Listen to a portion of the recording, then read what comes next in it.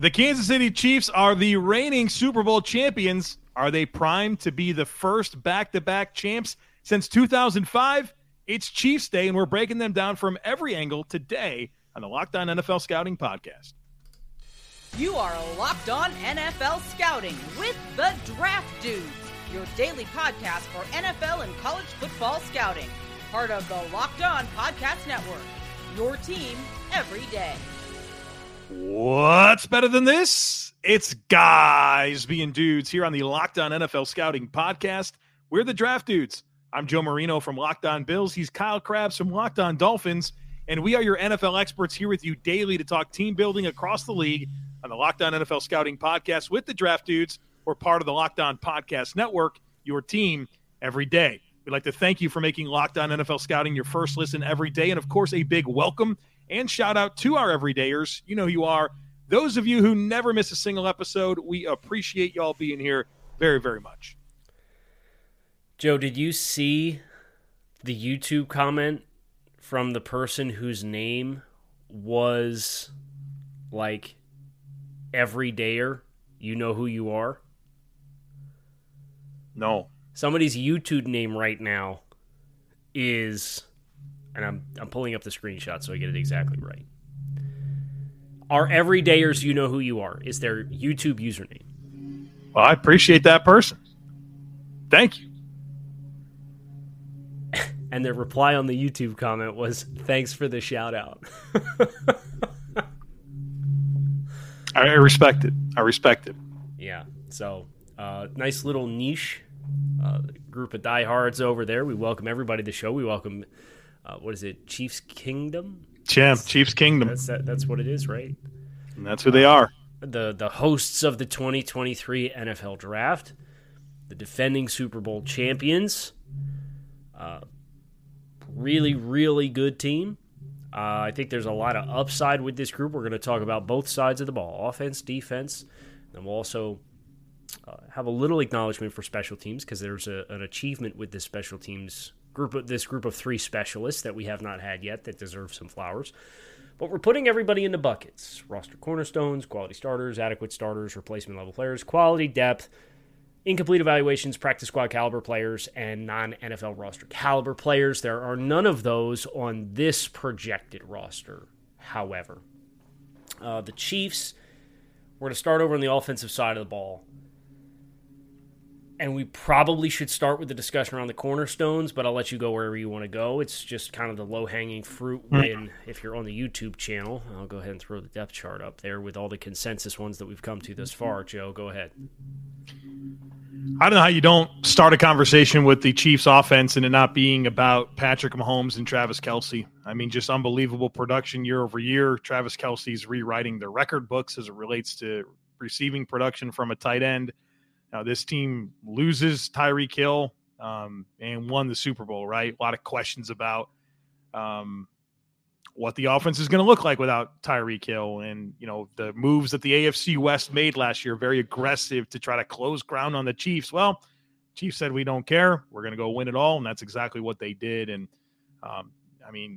it's just really, really impressive. Pat Mahomes, best player in the league, most dynamic playmaker at the quarterback position I've ever seen. And just really, really impressed with what he's able to do. And I think that connection, Mahomes to Kelce, there's a lot more to get into than with this offense, but I think you have to start there.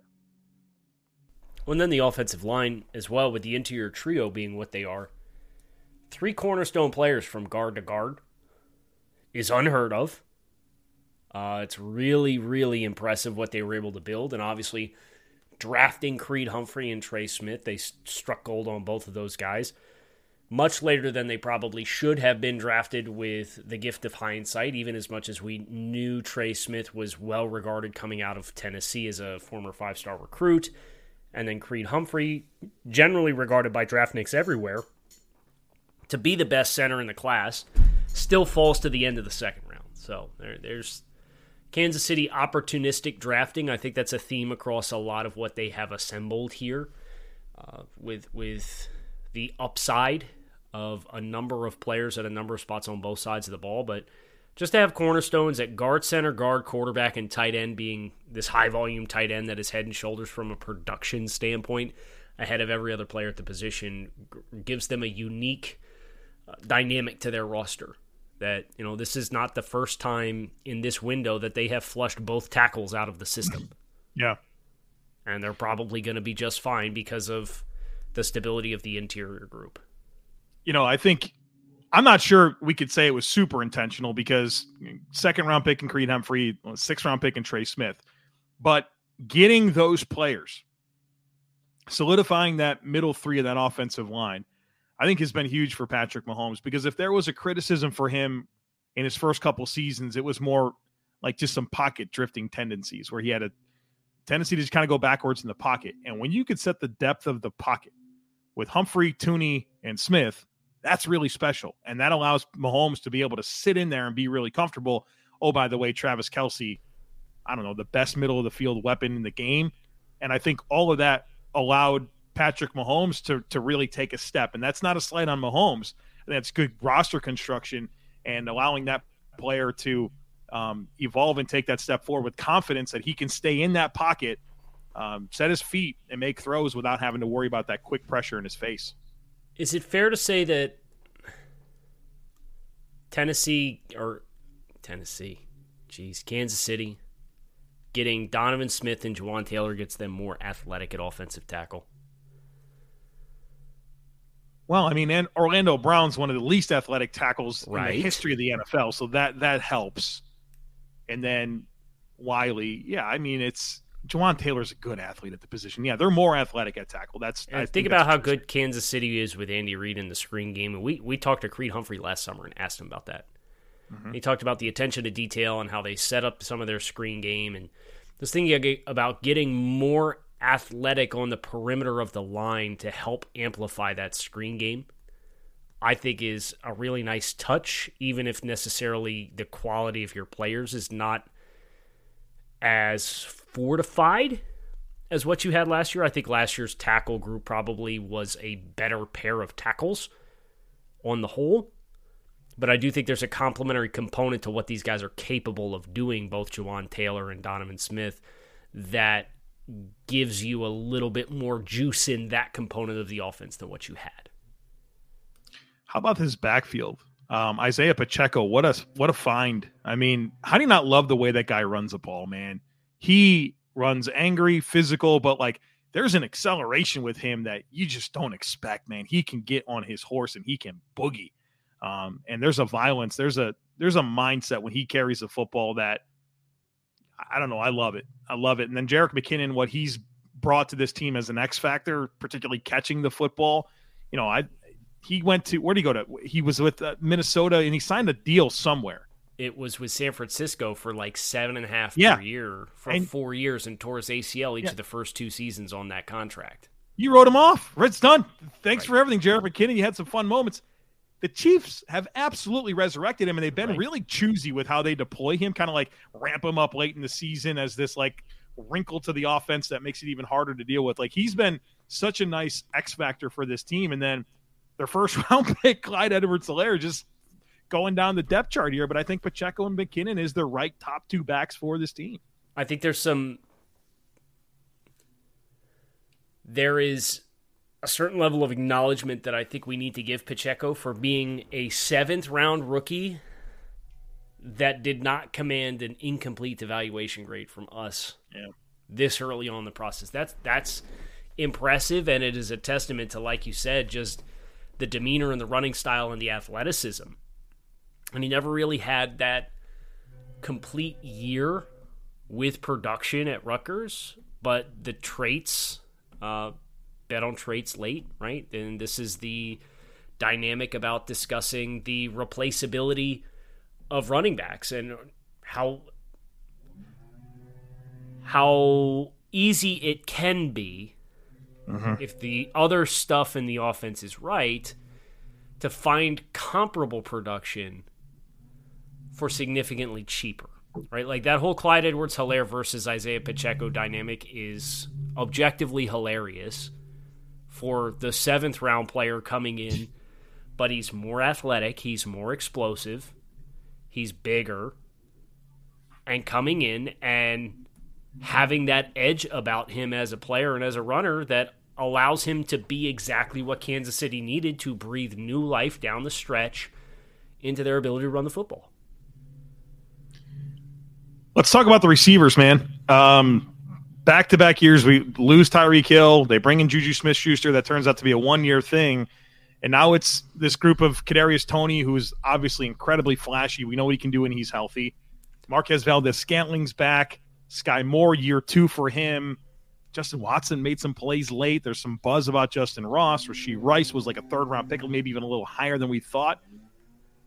Maybe it just doesn't matter who the receivers are. I don't know that you look at this and feel like, wow, he's got a lot of volume targets that you trust. But, I mean, there's certainly some complementary skill sets here. There's vertical threats. There's yards after catch guys. There's route runners. But, you know, like Kelsey's the go-to piece of this offense. But it's hard to be critical of their receivers when Mahomes just produces, no matter what it seems like. Right. Well, I like the fact that there are these contrasting styles of play, as you pointed out. You have a height, weight, speed guy in Valdes-Scantling.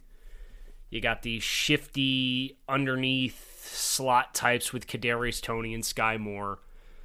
Justin Watson is another straight line speed type guy. You've got a big body guy in Justin Ross, and then Rashee Rice has been a volume guy at SMU, and we'll see what subsect of wide receiver he ultimately lands in. But no, I think Pat having the ability to throw with supreme accuracy and you know, be on time and then also win off script kind of opens the door for him to win in any number of different ways. So if a guy is blanketed the first time through the read and you got to work back to it late, like as long as they're on the same page from a chemistry perspective, it's not really a barrier that's going to prevent you from getting wins on the outside. And just having enough wins on the outside with the screen game, with Kelsey, and the ability with the offensive line being as good as it is to pound the ball down your throat at times when they choose it's necessary, I think gives an appropriate level of balance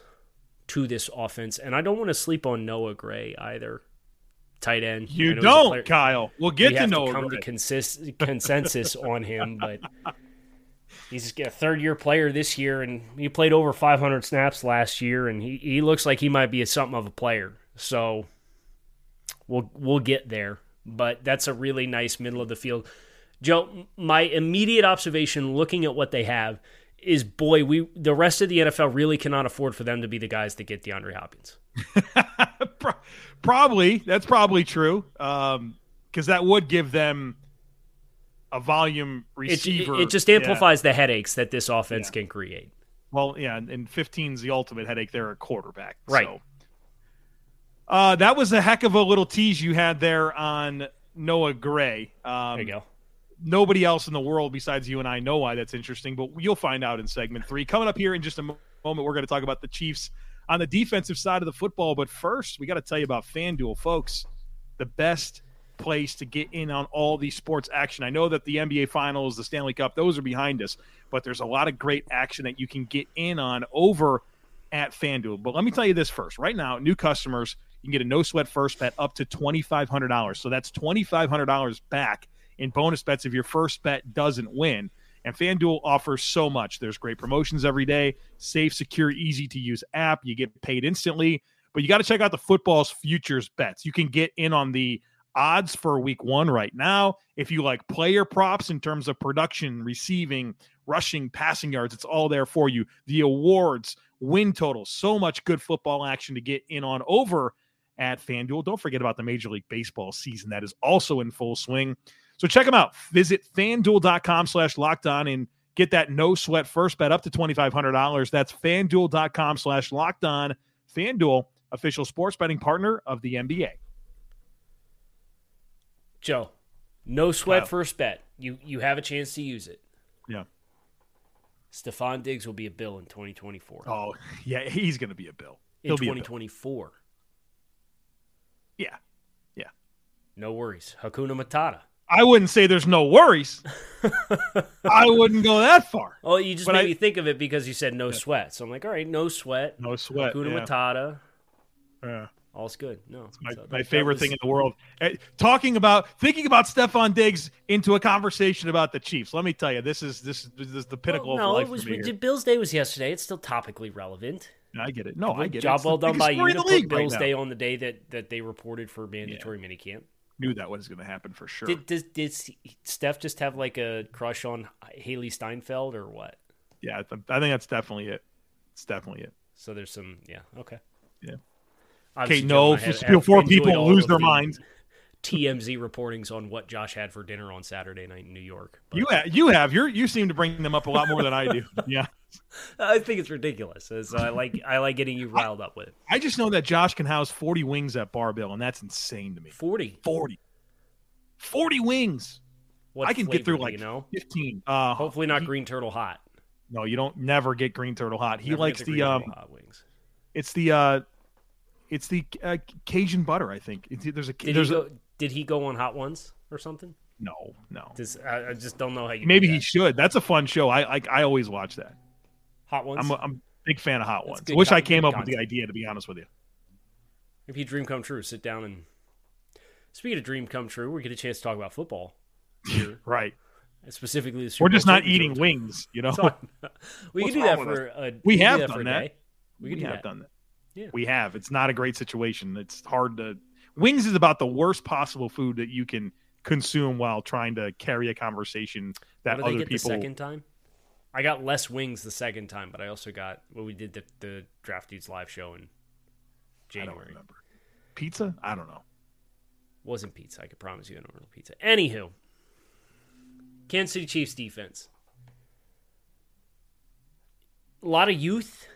I think you look in the secondary with Brian Cook and Trent McDuffie and Josh Williams as a second-year corner, and you look at the front with Felix Uzoma as a rookie on the edge and George Karlaftis as a second-year player. I think there's a lot of upside with what they've assembled. Did I mention Jalen Watson? I don't even think that I did. No. Yeah, he's out there too. I think you have a lot of upside with young players, and I think the Chiefs have done a very good job of attacking traits players and bringing guys in whilst affording them an opportunity to play if they're ready, but take on specialized roles because they've had kind of these staples of what they've had in the secondary. And Juan Thornhill, a player who just left, is a tough loss, but he's another example of that kind of player who kind of graduated through that system and built themselves up ready to play. So I think you do see a little bit more of that on the defensive side of the ball for Kansas City, where Tyreek Hill being the obvious name there of their cornerstones that they've parted ways with. I think you see a little bit more churn on the defensive side of the football, and that's understandable with Patrick Mahomes and the contract that he has, but I think they've positioned themselves well with all of this youth to kind of let this group grow together, and this year will probably be more consistent from start to finish defensively, and then next year will probably be more consistent than this year as far as what the high watermarks are and what the floor is. Yeah, I see a unit here under Steve Spagnuolo that has evolved a lot throughout the years, and the phrase the word in my head when I consider what they have is just a lot of multiplicity, like just a very diverse group, especially with this front seven. And they can be pretty relentless with their front and how they like to pressure and get after people. And they're willing to play with, just few numbers in coverage and man it up and send bodies at the pocket and really, really force quarterbacks to speed things up and dare them to make throws under pressure. But I think this front seven, this collection of talent, just a lot of guys that can rush inside and outside, a lot of linebackers that are good at blitzing. You can see a lot of creeper and simulated pressures coming from this type of group. You got, anchor type players like a Derek Nottie, but just a lot of versatility. I think they're going to be super multiple with their fronts. I think they're going to be really creative with how they pressure, and just a lot of complementary skill sets. Like they revamped this edge situation. Like they had Frank Clark and Carlos Dunlap last year, and now it's Charles Omenihu, who's probably a little bit more versatile. A player like Felix Anudike-Uzomah, their first-round pick, who I think is extremely versatile, to go with George Karlaftis last year, and Mike Dana can play inside and outside. Versatility and a unit that I think is positioned well to stress your offense, stress your offensive line's communication, and force your quarterback to get the ball out quick. Dana is one of my favorite sub-pass rush rotational guys that we've studied thus far. I think he's a really good player, and I wouldn't be surprised if you gave him a bigger opportunity if he consistently made the most of it. But he's kind of the guy that when he's on the field, he's always on. I think he's relentless. I think he's got a nice blend of quickness, initial power, and pop in his first step. So he's kind of this just not a traditional build, right? But when you have Karlaftis and Omenihu as these heavy-handed guys to kind of help collapse the pocket, and then you have the quick twitch potential of Uzomah, who can rush inside, and Chris Jones, obviously one of the most productive pass-rushing defensive tackles in the game. I think you could throw a lot. And then, oh, by the way, Leo Chenal, superb blitzer and pressure player at Wisconsin as a third-round pick from last year's NFL draft. And Nick Bolton's a really good pressure player, too, from the second level.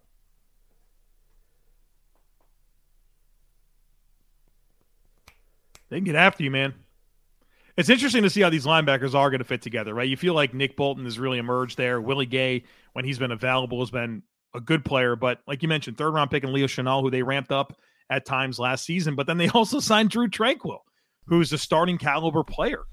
And so I'm quite curious to see the plan here for these different linebackers and how that bleeds into the multiplicity that we discussed. There's a lot of versatility there with the linebacking core as well. Well, and then Mike Edwards, as an addition in the secondary at safety, too, is a player who's capable of living down low on the second level, too. So it was like, oh, okay, like they want another backer who's maybe, if Chenal is the true backup to Bolton right now, they want somebody else to play on the second level, so you go out and get Tranquill. But then you bring in Mike Edwards, who can coexist with Brian Cook and Justin Reed, and Cook was good last year in the looks that he got. So, like you said, just a lot of appropriate depth, and I think an obnoxious amount of depth at linebacker with these top four guys. And the big storyline last year was they played all these rookies on defense. They won the Super Bowl. Well, all those rookies are now experienced players that have went on a deep playoff run the Super Bowl and really understand the expectations in the building. A lot of consistency on that defensive staff. There's no questions, right? And so now they're just building and developing their young talent that's got some very valuable experience under their belt.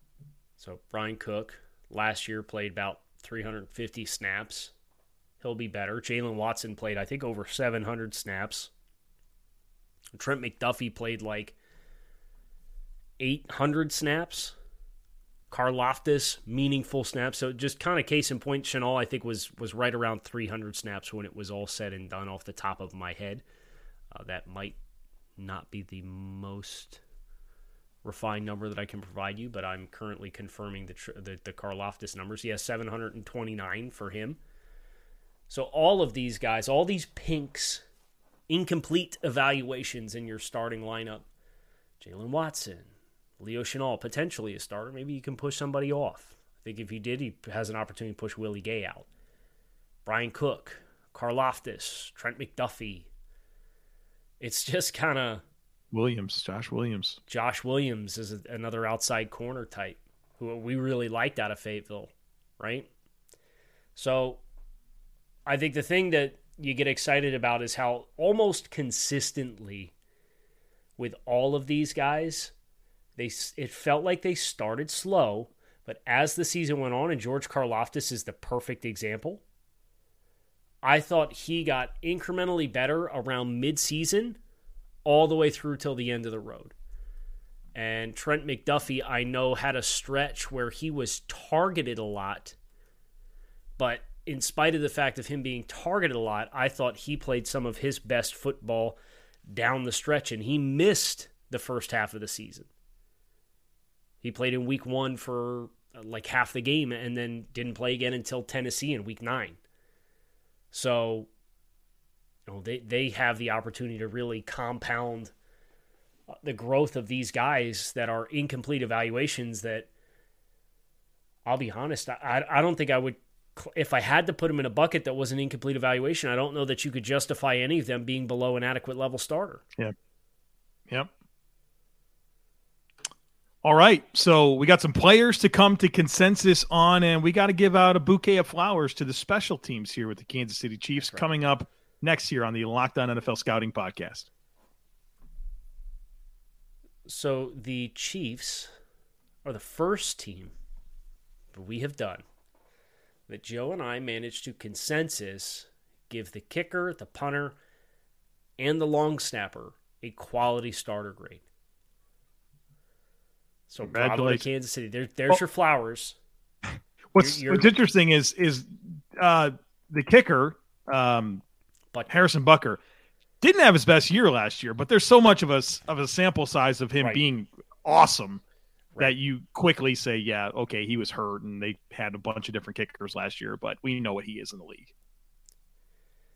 And then Tommy Townsend and James Winchester gives Townsend's so good, man. As a punter enthusiast, I love Tommy Townsend. Who's your favorite non-Buffalo Bills punter? I feel some type of way about Stonehouse. He just hits bombs.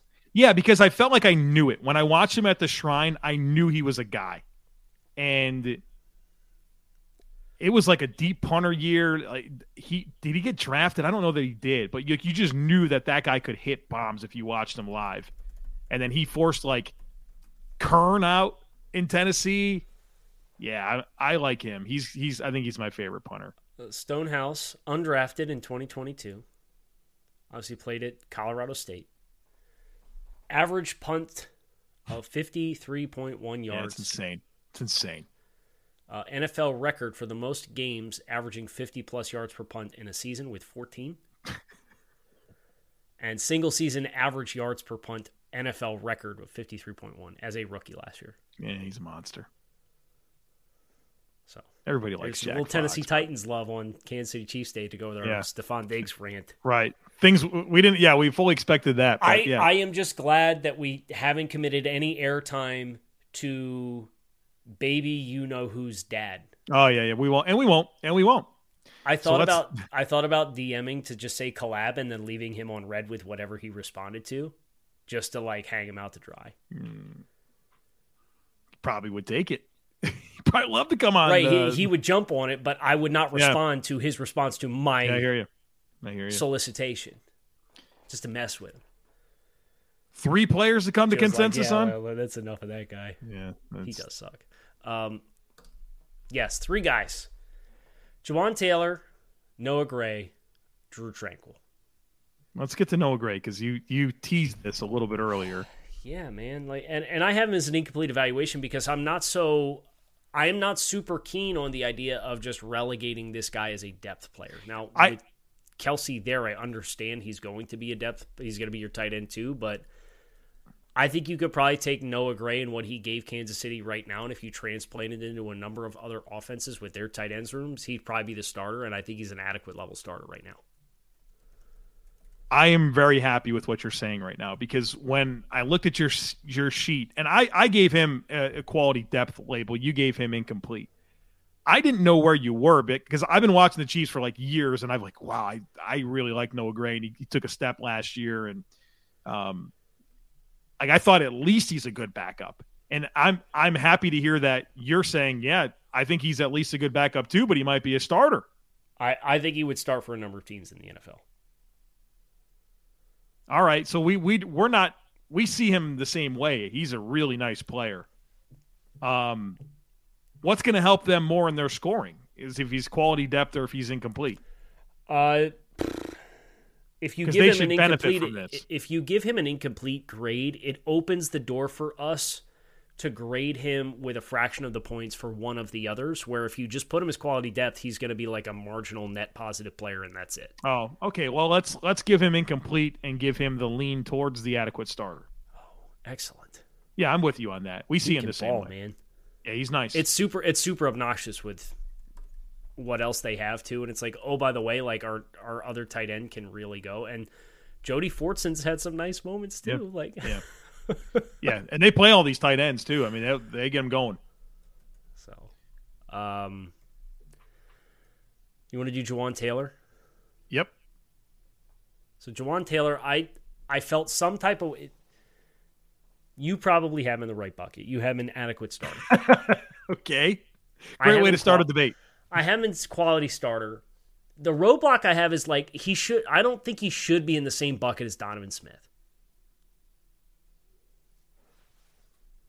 Why? Because he's younger, and I mean, I just haven't really liked Donovan Smith for like 5 years now. And I get he was better when Tom Brady was here. I don't think it's Jaguars fans will tell you they haven't liked Jawaan Taylor in 4 years. I get it. He's gone. I get it. There's more ceiling for sure. Yeah, I think playing next to Trey Smith will be a major benefit than the revolving door of guards he's played next to in Jacksonville with a million. I mean, what do you have? How many coaches does this guy have in 4 years? 3? Jawaan? Yeah, he had 3 coaches.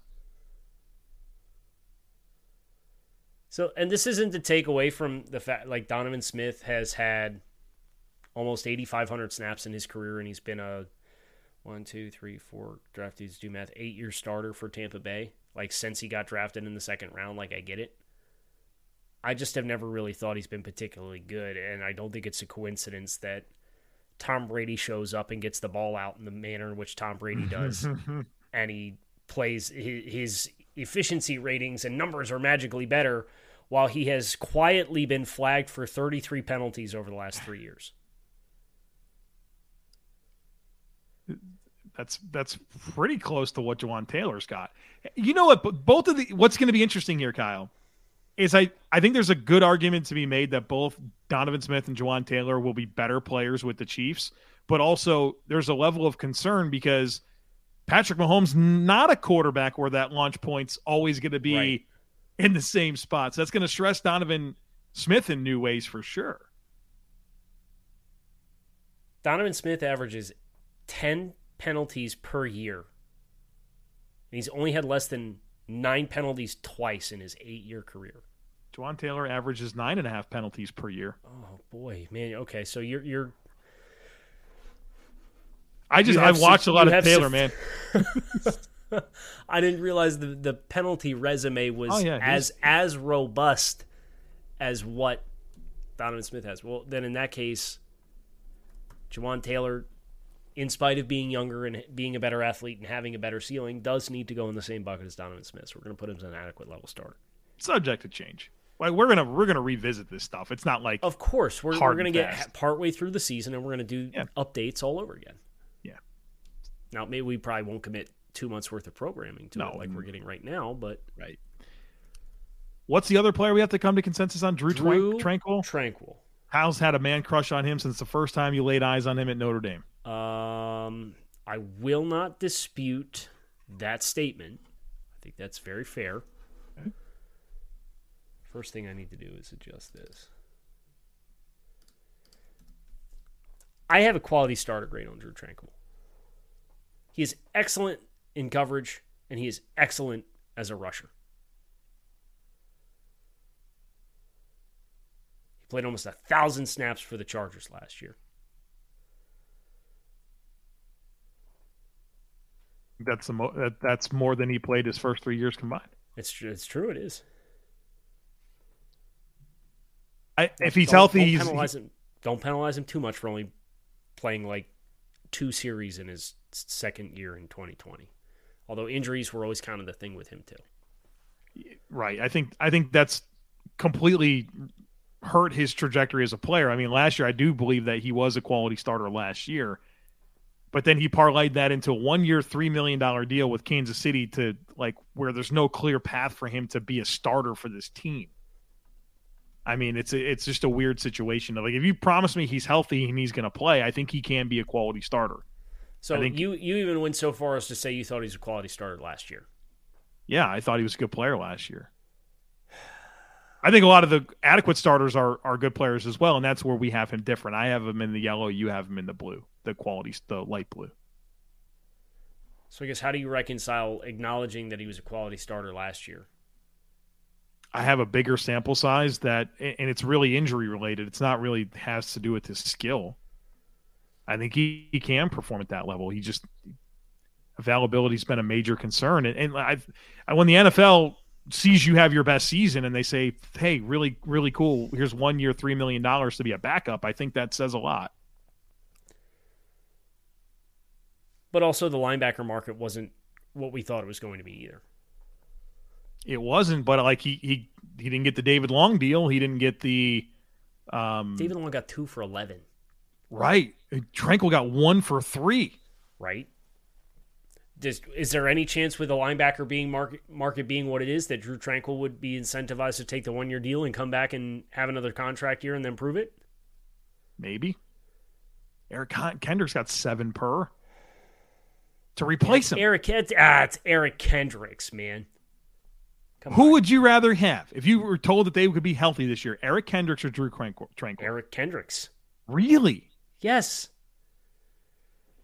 Wow. You forget Eric Kendricks was my first Drue Tranquill that I true. fell in love with. I brought up the wrong name here. Brought up the wrong name. That was on me. Let's see. Pratt got 6 3/4. TJ Edwards got 6.5. Double Tranquill.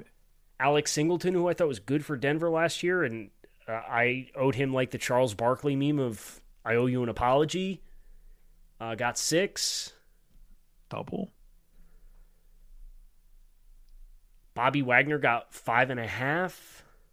Almost double. Levante David got 4.5. Why did he do that? Why did he do that? Go back to Tampa. Just, why do you want a Super Bowl? You love Tampa so much, so it doesn't matter. Like, I guess. I know that other contending teams reached out to him, and he went back to Tampa. Oh, really? Yeah. Is that a report? Caden Ellis got money. Caden Ellis got like 3 times. Well, Caden Ellis also rushes the passer a little bit more. I just heard you talk about how good he was in coverage and as a rush player. As an interior stack pressure player, yes. Caden Ellis more of an outside linebacker. I digress. All right. I just think it's weird we're going to put a guy in yellow. You do? When we said, yeah, he was a quality starter last year because of his contract. I think it'd be weird to. I don't know. Okay, we can just disagree on this one. It's fine. Hope Chiefs fans enjoyed the discourse on the reigning Super Bowl champions, the Chiefs Kingdom. Appreciate you guys checking out the show. I'm Kyle Krabs. He is Joe Marino. We are the Draft Dudes, locked on NFL Scouting. It's your team every day. Make sure you hit subscribe. Come on back and see us. Shout out to the everydayers who are locked in on a daily basis. Make it a great rest of your Wednesday. We'll be back again later this week.